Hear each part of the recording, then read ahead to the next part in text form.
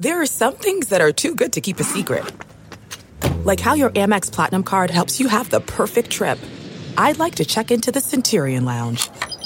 Or how it seems like you always get those hard-to-snag tables. Ooh, yum. And how you get the most out of select can't-miss events. With access to the Centurion Lounge, Resi Priority Notified, and Amex card member benefits at select events, you'll have to share. That's the powerful backing of American Express. Terms apply. Learn more at americanexpress.com/withAmex.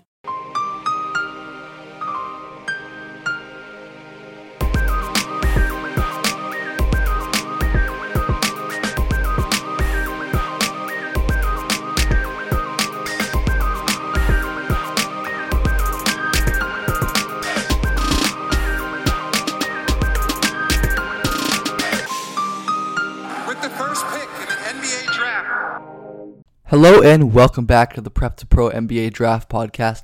My name is Ben Pfeiffer, joining you from post-production as we continue with our second part of our discussion on international prospects with Ignacio Rissoto of the Stepien at Airball on Twitter, which is EYREBALL.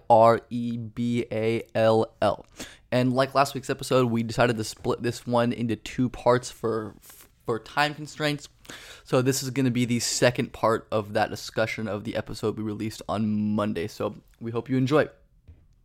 I'd like to take a second to shout out the network that helps distribute our show, Armchair Media.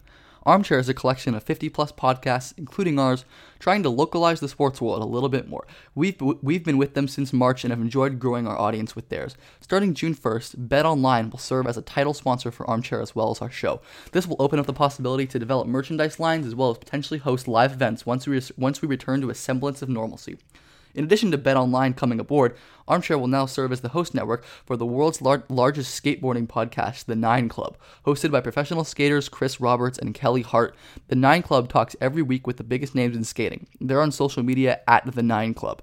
To see more, search Armchair Media wherever you get your pods. Also, check us out on Armchair's website, armchairmedianetwork.com, and their socials at Armchair Media. Armchair Media. Those who can, do. Those who don't, can't. Take a seat. Should we move on to Georgios Kalaitzakis then? Yeah, you can talk about him. I mean, along the lines of a complimentary wing, I really like Kalaitzakis. Have talked about him before. Just a guy who's a pretty impressive slasher, has good size, competent ball handler, fairly intelligent passer. The shot is the thing that will have to be straightened out for sure. But once that happens, I think the overall wing package is really nice because he also, in my viewing, is definitely a strong team defender. So just a guy at 6'8" who really has, I think, pretty much everything you're looking for out of a complimentary wing. And I think that down the road at some point we'll see him in the NBA and is a very attractive stash option.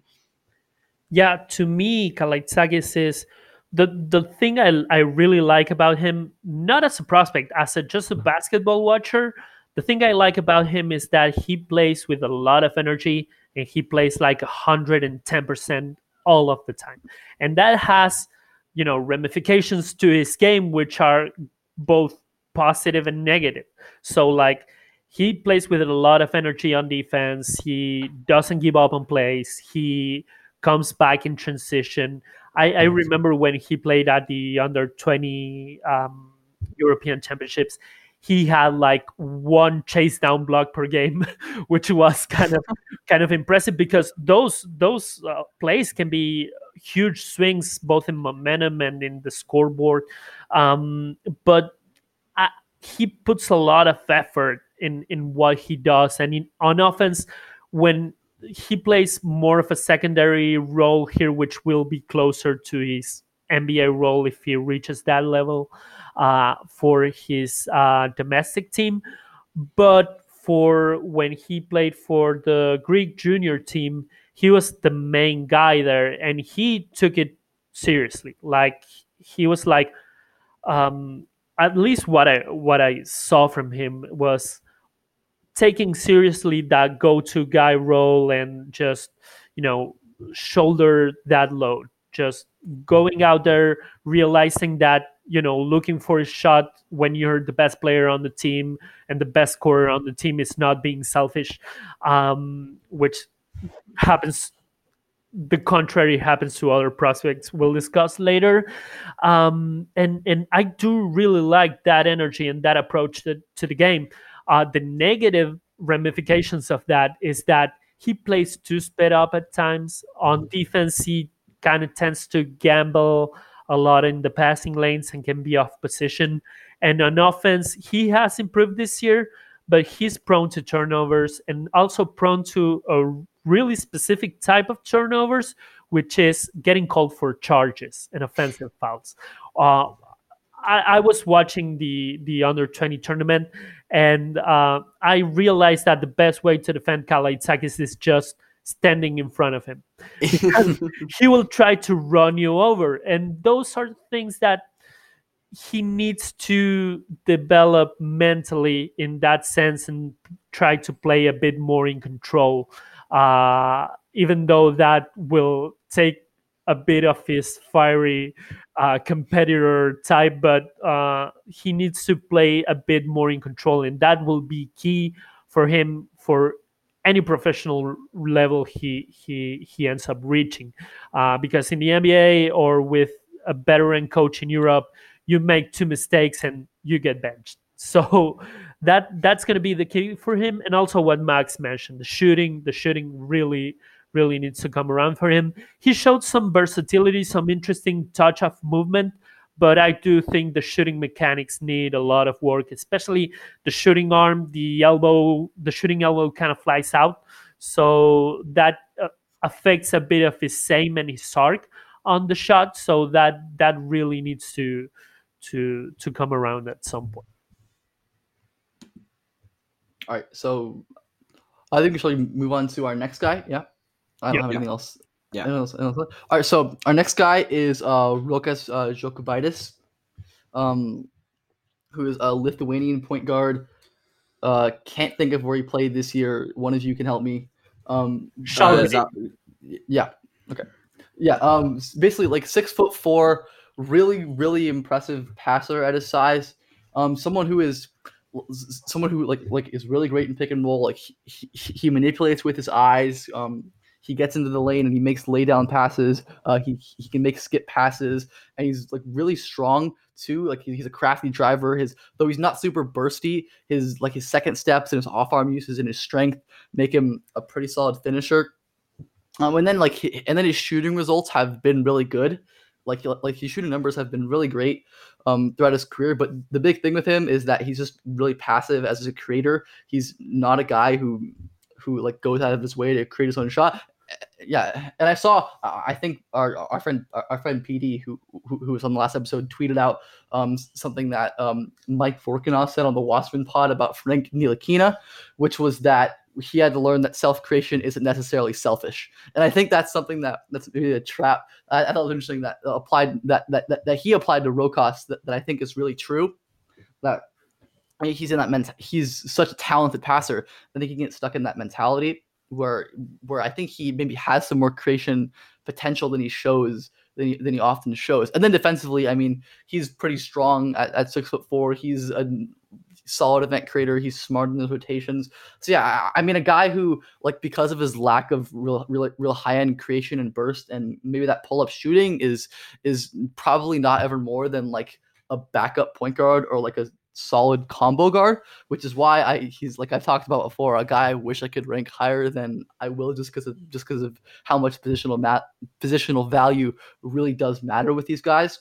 But yeah, Rokas is a really talented prospect and someone who is super fun to watch. So. Yeah, about the conversation with PD, I was actually the one talking about him on Twitter about Rokas. And this is something that I've been thinking about like probably the last month, and I've been talking to other people through Twitter about it, which is how limited our self-creator or how limited self-creation at times is in certain developmental I don't want to say in the entire Europe, but I do think that prospects get beaten into them from a young age that they need to play quote unquote the right way, and to play the right way at times is seen as not looking for your own shot and defer to teammates and looking to pass first, and then if you can pass, then make a play for you. But that's selfishly unselfish. Like one prospect who didn't declare this year, but who drove me nuts with it, was Carlos Salosen from Spain. Mm. So Allison, what he would do, I would say, I don't want to exaggerate, but three times a game at least, he had a slightly contested layup coming into the lane, and he would make a kick out pass, even though his teammate was covered. So The that, Rondo influence. yeah, so that, okay, great, you can make a pass me there. Wow, really great hang time. It doesn't mean shit. It doesn't mean shit because you changed a quote unquote kind of difficult shot for a worse shot, which makes you reset the offense, which makes either your teammate takes that shot and generally misses, or you have to reset the offense with what, 6 seconds on the clock, which also leads to a bad shot. So passing and being unselfish is not, at times, they don't go hand in hand. So you need to know when to pass too. So, and that's something that I do think Jokubaitis has shown some scoring ability, especially for the Lithuanian junior teams. I do think he's too maybe over controlled when he plays for Schalgiris, but he is also unselfish to a fault at times, and he's limited as a self creator, not only in the sense that he looks to pass first and then the first two teammates, but also I don't think he's developed enough as a pull-up shooter. Like the numbers as a shooter this year have been really good, but he's not really someone who takes a lot of pull-ups, like creating separation, or he can punish you if you go under the screen, and he can, also if you go under the screen, he can get to the mid range and stop on a dime and make a shot over smaller defenders. But he's not someone who's gonna do an isolation off the dribble three. And that limits, I think, his ability to be a primary creator at the NBA level. Compared to other positions and archetypes, I don't think I worry about it as much with like a backup point guard type. But how much do you worry about him being sort of a jack of all trades and a master of none? Wow, that's a great question. But I think he can master the passing. Like, Okay. I do think he can. I do think he's one of the best passers, at least in that 2000s generation. He's born in 2000s. I think he's still 19 years old. He was born in November. So I think the passing is his calling card. But is his passing, and we go back to what we talked about Maledon, about his passing not being as functional at the NBA level. If he doesn't have that scoring gravity to him, teams are just going to play the pass. Teams defenders are just going to say, okay, you know what? Go ahead, try to score. You're going to try to pass. We know you're going to try to pass. So that's when he becomes, like you said, jack of all trades, master of none. If this lack of scoring gravity to him makes his passing a bit less effective at an NBA setting. Now, should we move on now to a guard who has a very different, I think, definitely, yes, strong suit, which would be Arturs Kurucs, who is a really lethal shooter, off the dribble, off the move, off the catch. But just the question is whether he's a point guard or whether he's more of an undersized two, a combo. So what do you make of Arturs Kurucs? Do you think he's more of a lead guard, or do you think that he's more of that combo variety? Statistically wise, he was worse, really worse, and I mean really, really worse when he's not next to a point guard. So what I mean by that is when he this year he played for BEF Riga back in Latvia, where he was born, um, and he generally for Latvian junior teams he played with Artur Sagars, which is another Latvian point guard. He's more of a traditional point guard than Kuruks. And both of those cases, he was able to maintain a positive assist to turnover ratio. He was able to show some versatility in terms of creation, show ability to run pick and rolls, make passes on the move, make driving kicks. Not exactly a live dribble passer. He was always someone who's at best when he has a backup plan, but he is quick to make those passes as soon as he picks up his dribble. So the versatility as a passer is there. But when he's the main creator, which he was for Baskonia junior teams and for some Latvian teams where Artur Sagars was injured, I think it was the under 19 World Cup of last year, he just racks up turnover after turnover. And I just think that he needs that creator next to him to because I don't know I I think let me put it this way. I think he can create occasionally, but I don't know if he can shoulder the load of 30 minutes of being a primary creator. I do think his offensive repertoire and his passing is can be a bit how should I say this? Um, a bit repetitive, and opponents can pick up in that repetitiveness and pick his passes, and that's when the turnovers come. So I think he needs that uh, primary creator next to him to be the best version of himself. Yeah, and I'll say for someone who is as good of a shooter as he is in all facets of shooting, really, I think that definitely makes it easier for his passing to shine, where defenses are going to have to commit a lot of attention to his off-ball shooting or even some on-ball shooting at times, and then the passing window is open. But yeah, I certainly agree with you, Ignacio. And that tournament without Zagars was definitely telling that I don't think he is a primary guy, but he certainly has like a really interesting collection of skills at his size. With shooting, like you said, being the big one. So yeah, I mean, definitely like a serious prospect. I mean, Yeah, I mean, being able to self-create and have that scoring mentality and be just effective at shooting. I don't remember maybe I'm misremembering, but I don't remember a single tournament where he shot under 40%. And this year he's on 40% from three on 7 attempts per 36 minutes, which is a ton. His 3-point attempt rate is 54%. So 3-point shooting is a big part of his game.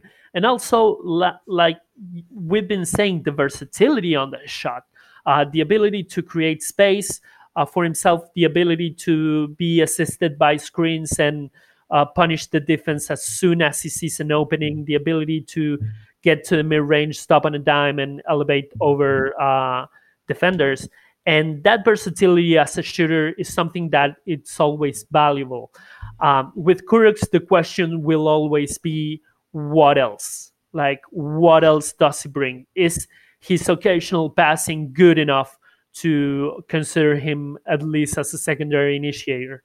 Is his strength, which maybe is the only positive physical trait, I would say, is his strength enough to make him a passable defender, or is he going to be undersized and against bigger twos? Because he's not necessarily a two, but he might be facing some twos at the NBA level.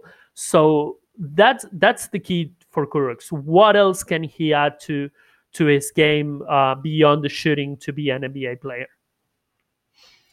So, I mean, on the topic of guards, how do you think Jan Madar fits into this whole equation?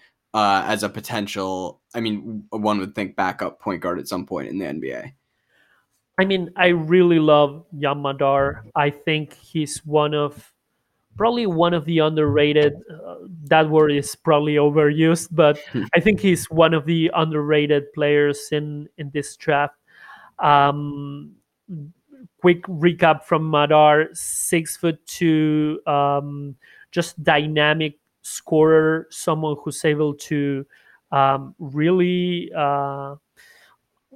Let me put it this way: he played for Israel under 20 team next to Deni Abdiyah, and when Israel needed a basket, they went to Abdiyah. But when Abdiyah went cold, they went to Madar, and Madar was even better at creating points than Abdiyah was.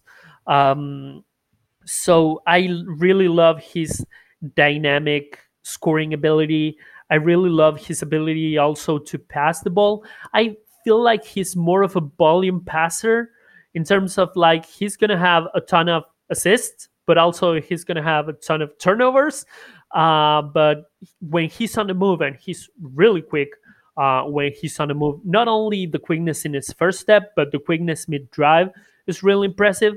And when he attracts defenders, he's going to be able to see the open man and make a pass at times from the live dribble. He's not someone who really picks up his dribble a ton in traffic like other prospects we mentioned previously. So I really feel he's underrated. But again, and this is what concerns me about him, it was if I have to go from that under 20 tournament, which was back in July 2019, I gotta take him. I don't want to say first round, but early second round. But then again, it wasn't. He never. I don't think he ever reached that level of play, either either on previous Israeli junior teams or for his domestic team in Hapoel Tel Aviv. And that, he wasn't able to. The film looks great for Madar, still looks great, still looks like a dynamic scorer, but you know the he wasn't able to replicate statistically the efficiency he had at that tournament in any other tournament or season. So that kind of concerns me. That definitely concerns me, because which Madar is the real one? Is the flashes we've seen at the under 20 tournament, or is everything else we've seen from him?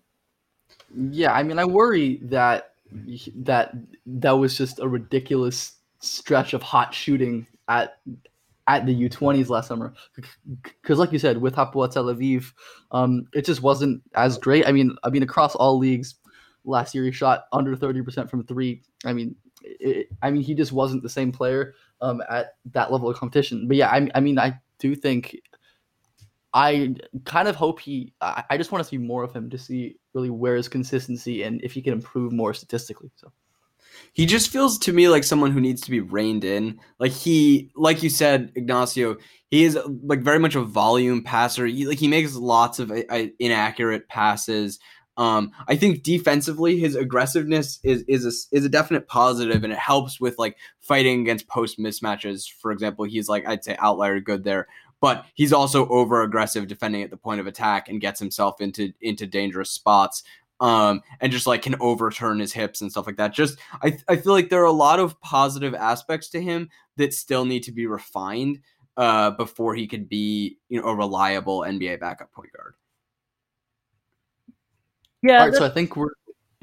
Sorry. Yeah, that's fair. I do think I want to clarify something, and that's he still looks really good on tape, like from playing for Hapoel Tel Aviv. That dynamic scoring ability still looks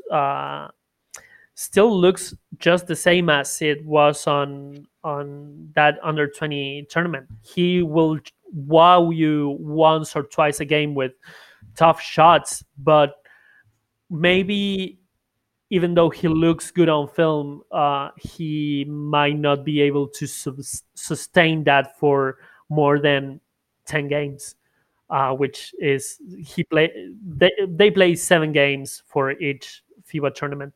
So what does that mean? Not only for his domestic league competitions, but also for an 82 game NBA season. Is he going to be a hot shooter in November and December, or is he going to be able to hold up to that entire season? But yeah, I definitely need to watch more from Adar. But I would understand if a team watched the under 20 tournament and said, "Let's draft this guy and stash him," because if he ends up showing what he showed in that tournament again next season, you're not going to find Madar in the second round. You're going to find him early second round, maybe late first round. Yeah, I will say I do think that for the backup point guard position specifically, that sort of I mean I don't want to call him erratic, but just the variability is probably not something that's desirable. Like that was something that worried me with like Tremont Waters last year, that like a lot of his especially defensive impact is reliant upon him taking like pretty crazy risks that you're probably not going to want a backup point guard taking all the time. Like I feel like that's a position where you want someone who's steady and reliable. So I just I have some added concerns with just his role protection being as a backup point guard, given that he is like a little bit variable. Yeah, that's fair. I would say that he might be the opposite to that archetype of point guard we've been talking about through the podcast. He might be the opposite of that, really point guard who plays in control and doesn't take bad shots and is selfishly unselfish. Like I said, Madar is the opposite. He doesn't have a problem taking shots for himself, which is good when it works, but when it doesn't work, is like you say, Max, is can he? It brings up questions like, can he be that point guard? So, yeah. Should we move on to Borisa Simonic? Yep. Yeah, so I mean we've already talked about him in this episode, so we'll just go over this quickly. But arguably the best or one of the best big man shooters in the class, but wildly passive, not a mobile guy. Like when he can stay in the paint around the rim, I think he's pretty good protecting the rim, but it's when he leaves the paint that things get ugly. Nonetheless, I mean the 3 and rim protection archetype is very valuable. And I mean if you can figure out his mentality, he's a potentially very valuable commodity. But I think mentality is a thing that's hard to straighten out. Yeah, and I'll quickly echo the shooting goodness. I mean, at least on Real GM, every year of his career, aside from one, he's at 38% 38% from 3 or above, which is just ridiculous consistency for a guy his size. So yeah, I mean, I think basically echoing everything Max said. He's got some really special shooting upside if he can rein in that crippling passivity. So yeah, I love the mechanics with him, like you said. I stopped buying into Simonic maybe 3 or 4 years ago. A lot of people thought Simonic talked about Simonic in a similar fashion as we talk about Alexei Pokusevski right now, but with way less first round hype. And I think I stopped, and a lot of people have stopped buying into that on-ball potential, and just if you buy into him being a stretch 5 who can be at least a neutral rim protector, then yeah, there's definitely value in that, at least in the second round. All right, so our last guy in Pauly Bua. Yep. Yeah, so Pauly Bua is plays for Pesaro in the Serie A. He is a 6'7" wing, really toolsy. That's kind of and like he can really jump, is athletic. Kind of where the good ends. He might be the worst defender in this draft class. He is objectively terrible. I like he has absolutely no clue what he's doing on the defensive end, and he has some moments where like he makes some plays because he is really toolsy. Like he's quick in the short area, he's long, he's pretty explosive. But in terms of like communicating as a team defender and just being aware of what's surrounding him, I mean, I can't think of like the last time I've seen a prospect who gets cut like back cut as much as he does, or honestly, like players will just cut right in front of him and he won't see it. I mean, Ibua, like, and again, offensively, like he's 6'7" and skinny, but he's kind of a big. His jumper has never been super productive, and he can't really dribble or pass. But yeah, I mean, not someone who's like a really real prospect to me, but someone who has like an inexplicable amount of hype. I think he's in the top 60 on ESPN's Best Available, which is kind of insane considering what he actually is, besides just like a bag of tools. So, I mean, Ibua, like the guy who's difficult for me to take seriously. I don't think it's hard to understand why he's thought of highly by ESPN. I mean, he is very impressive physically. Like he is well built. He is very physically overwhelming in the Italian league. But I mean, he's another of the like Precious Achiuwa school, but not Precious Achiuwa's size. And so he is like very much like a 6'8" big man. I mean, like 20% of his offense was putbacks and 12% was cuts, 11% pick and roll man. Like he very much plays like a big man. And yeah, I'm just like not a high feel player. And at least for me, I don't see why people keep chasing these like 6'7" energy big men, because it doesn't seem like any of them ever actually get any minutes in the NBA. Yeah, I don't want to rag on Ibua too much, but yeah, I don't think he's an NBA prospect. I never thought he was an NBA prospect, and he might thrive in the NBA, and I will still not think he's an NBA prospect. No, being honest, my thing with Ibua and a lot of my conversations with people about Ibua start with me asking them, why do you think he's an NBA prospect? And people mention the tools first, yeah, which I do see them. 6'7". I think he has like a 7'1", 7'2" wingspan. Yeah, he's long. So he's long. He's kind of explosive. Kind of no, he's explosive for his size. He can finish above the rim. Has good strong frame. And the other thing people mentions when I say, but well, what does he do as a basketball player? They mention how he's able to put the ball on the floor. But I don't. The thing with Ibua to me is that even though he's able to maybe attack a closeout or get to the rim in that sense, not in any sort of way he's a self-creator, but even though he can attack closeout, what does he do with his ability to put the ball on the floor? And one archetype that I think is one of the most overrated archetypes in the draft is the quote-unquote big who can handle. Like, because generally bigs who are presented as big who can handle don't really do anything else but handling. Like, it's not big who can handle and shoot. It's not big who can handle and pass. It's not big who can handle and finish at the rim. It's just he can dribble the ball. That's it. I don't get it. Like, yeah. So I sorry, I didn't want to be too mean on Ibua, but that's just how I feel. I don't really think he's an NBA prospect at all. Yeah, I mean, with his physical tools, if he actually had basketball ability, he would be a very highly regarded prospect, because his physical tools are really good. Like they are, but yeah, he has like no basketball ability. Yeah, it's not great. So I think that's all of the international guys we have for today. So I mean, if you guys are ready to move on to our catching eye section, just guys who we've watched recently on tape that have popped to us, I think we're ready to get started there. So yep. Ignacio, you have some guys that you want to talk about. You want to start? Yeah. First off, shout out to a few guys that we didn't get chance to talk about them because we don't want this podcast to run for 3 hours.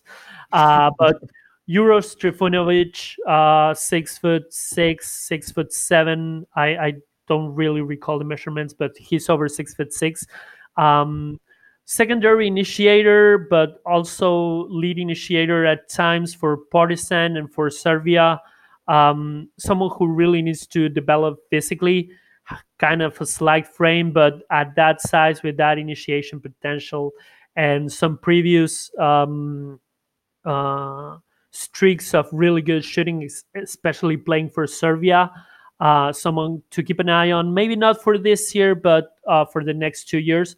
He was born December 2000, so he's still 19 years old, so he's still young. And I saw that Max posted a few clips on Twitter today about Trifunovic, so I was like really happy that someone else like really thinks Trifunovic is a good player. And then Bit Krejci from Czech Republic playing in Zaragoza. Just to me, Krejci is enough. The best thing he does is spacing the floor at his size, and has a really quick first step, so he can beat guys to the rim, and also has some secondary initiation potential. So someone again, no, I don't think this year.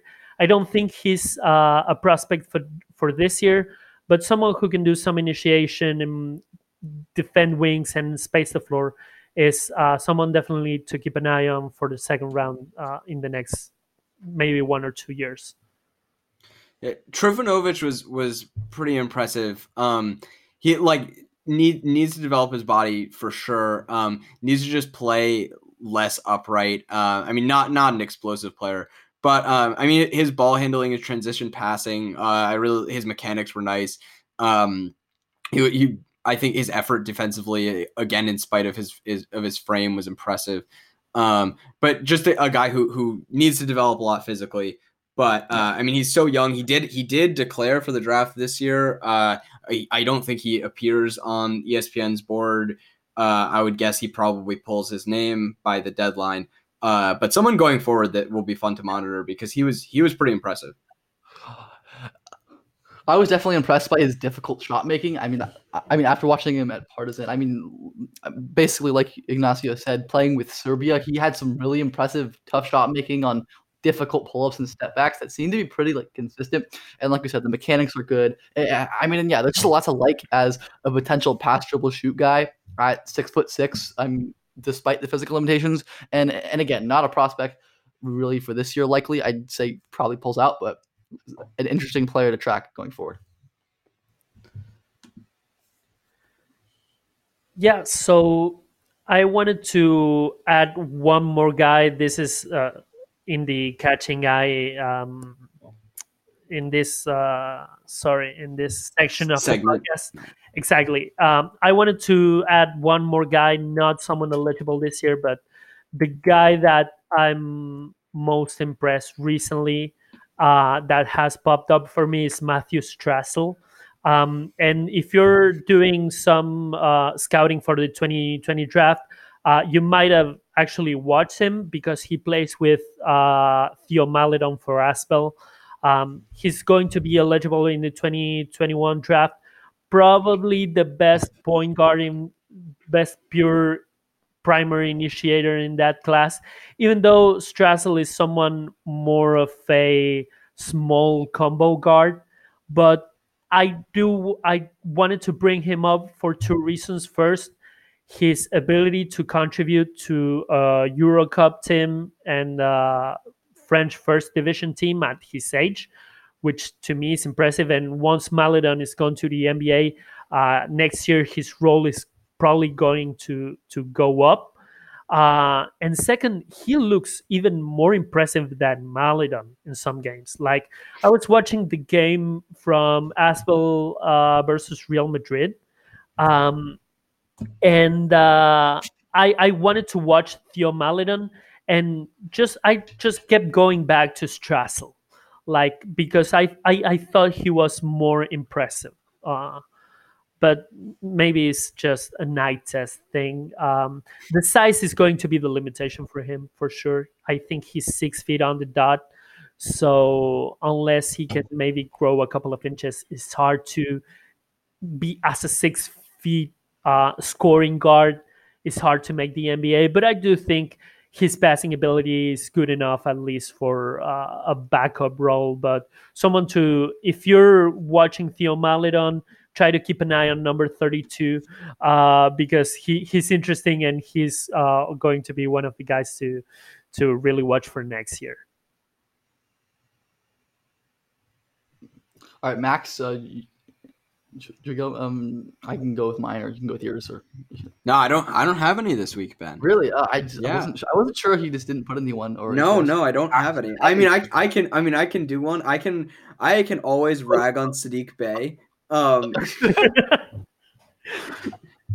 But if we're already going long, so I mean, mine isn't really a serious one. It's kind of just me wanting to gush about one of my favorite guys.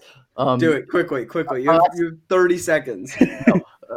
No, John Elmore deserves all the time in the world. And yeah, I'm talking about John Elmore, who plays the Italian league with Trieste, I think. I caught him watching an Ibua game, and I love John Elmore so much. I miss watching him play at Marshall so much. He hit he hit difficult pull-up after difficult pull-up. He was like putting guys in jail and doing like really advanced pick and roll manipulation and like blending floaters into lobs.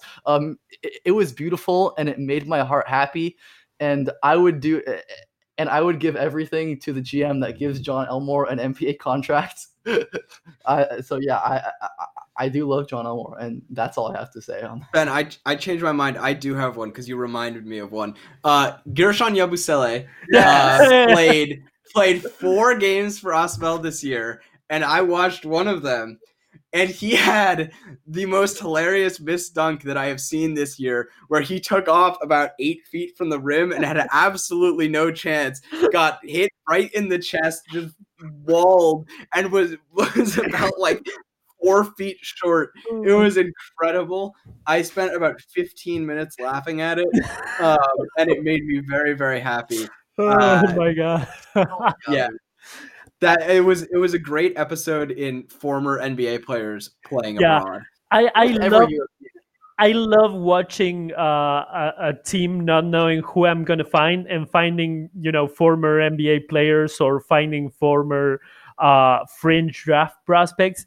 I was watching a Spanish league game this week, and I came across Obradoiro, and they have Fletcher McGee and Mike Dom in the same team. Oh my God. I tweeted about that when I was watching them because it's incredible that they're on the same team. So that was like the mid-major / draft Twitter sleeper team special. Like, I don't think anybody actually liked McGee or Dom as prospects, but oh my God, that's like, hilarious. If you're nostalgic for like what was 2018, 2019 draft, I don't remember which draft were they. Last year.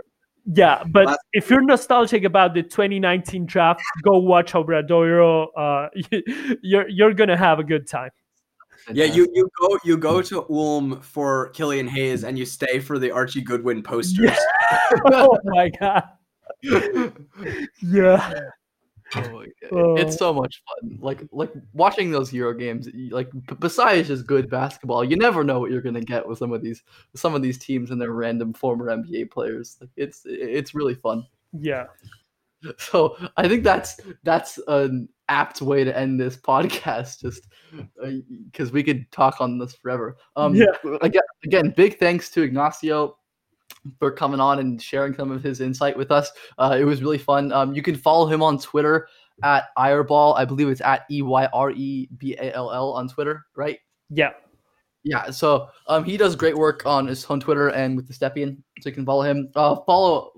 Follow us, the podcast, at Prep number 2 Pro Pod on Twitter. Follow me at Ben_Pfeiffer_. Follow Max at Maxake Harlan. And yeah, keep leaving those 5-star reviews and DM Max and get your synergy pages because they help us a ton. And it's an easy thing for people to do. And it really does mean a lot to us. And we're super appreciative to everyone who's left them so far. So yeah, it's a fun episode. Anything else anybody would like to say before we close? I'm going to add to Mac's offer of doing a synergy. If you leave a 5-star review or already left a 5-star review for this podcast, and or if you I rather it be a 5-star review, so let's do this. If you leave a 5-star review, and you choose an international prospect, I'm gonna send you my raw notes for that prospect. So that's I'm a good sending you my unedited notes. There's gonna be typos there. There's gonna be frustration. I remember calling a prospect in a frustrating source of events. I remember writing down that a prospect was a Zac Efron looking motherfucker. So, so you're not gonna find that prospect because he's a 2004 Italian guy, whatever. But you're gonna find that sort of stuff in my raw notes. So leave a 5-star review, or if you already left a 5-star review and you choose a prospect, I'm gonna send you my notes. And if you retweet this and you ask for it, I'm gonna send you a picture of my cats because they're cute, and people like cat pictures. My cats are cute for me. Are like kids who people think they are cute, but they are ugly for the rest of the world. So yeah, come to this podcast for the international players and stay for pictures of cats and strange NBA prospects. I need to create a bunch of burners so that I can get Ignacio's notes. Okay, just know that if we ever ask you to come on Prep to Pro, you have to think of a better bribe than that. We have to get better every single time. Oh my god. Okay, I think that's more than enough for today. Yeah. Thank you guys so much for listening. Again, as always, we're gonna have, like Max and I have exciting things planned over the next months. Unfortunately, won't have the draft like we were supposed to, but hopefully Prep to Pro can fill the void for you guys. So I'm gonna make an executive decision, and we're gonna end this at less than an hour and 45. So have a good day out there, stay safe, and see you later. See ya.